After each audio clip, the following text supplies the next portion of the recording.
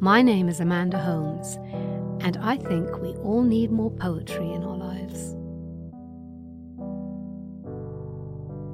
This week I'm reading by request Cutting Greens by the American poet Lucille Clifton, whose deep connections to community and her African heritage permeate much of her work. In this poem, she finds a moment of harmony, focus, and natural choreography in Cutting Greens. Cutting Greens by Lucille Clifton. Curling them around, I hold their bodies in obscene embrace, thinking of everything but kinship.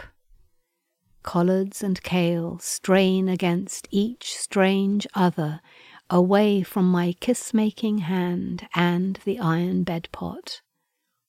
The pot is black, the cutting board is black, my hand, and just for a minute the greens roll black under the knife, and the kitchen twists dark on its spine, and I taste in my natural appetite the bond of live things everywhere.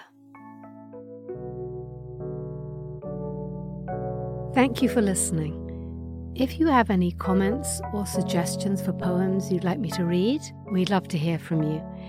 You can send us an email at podcast@theamericanscholar.org or comment on our website, theamericanscholar.org.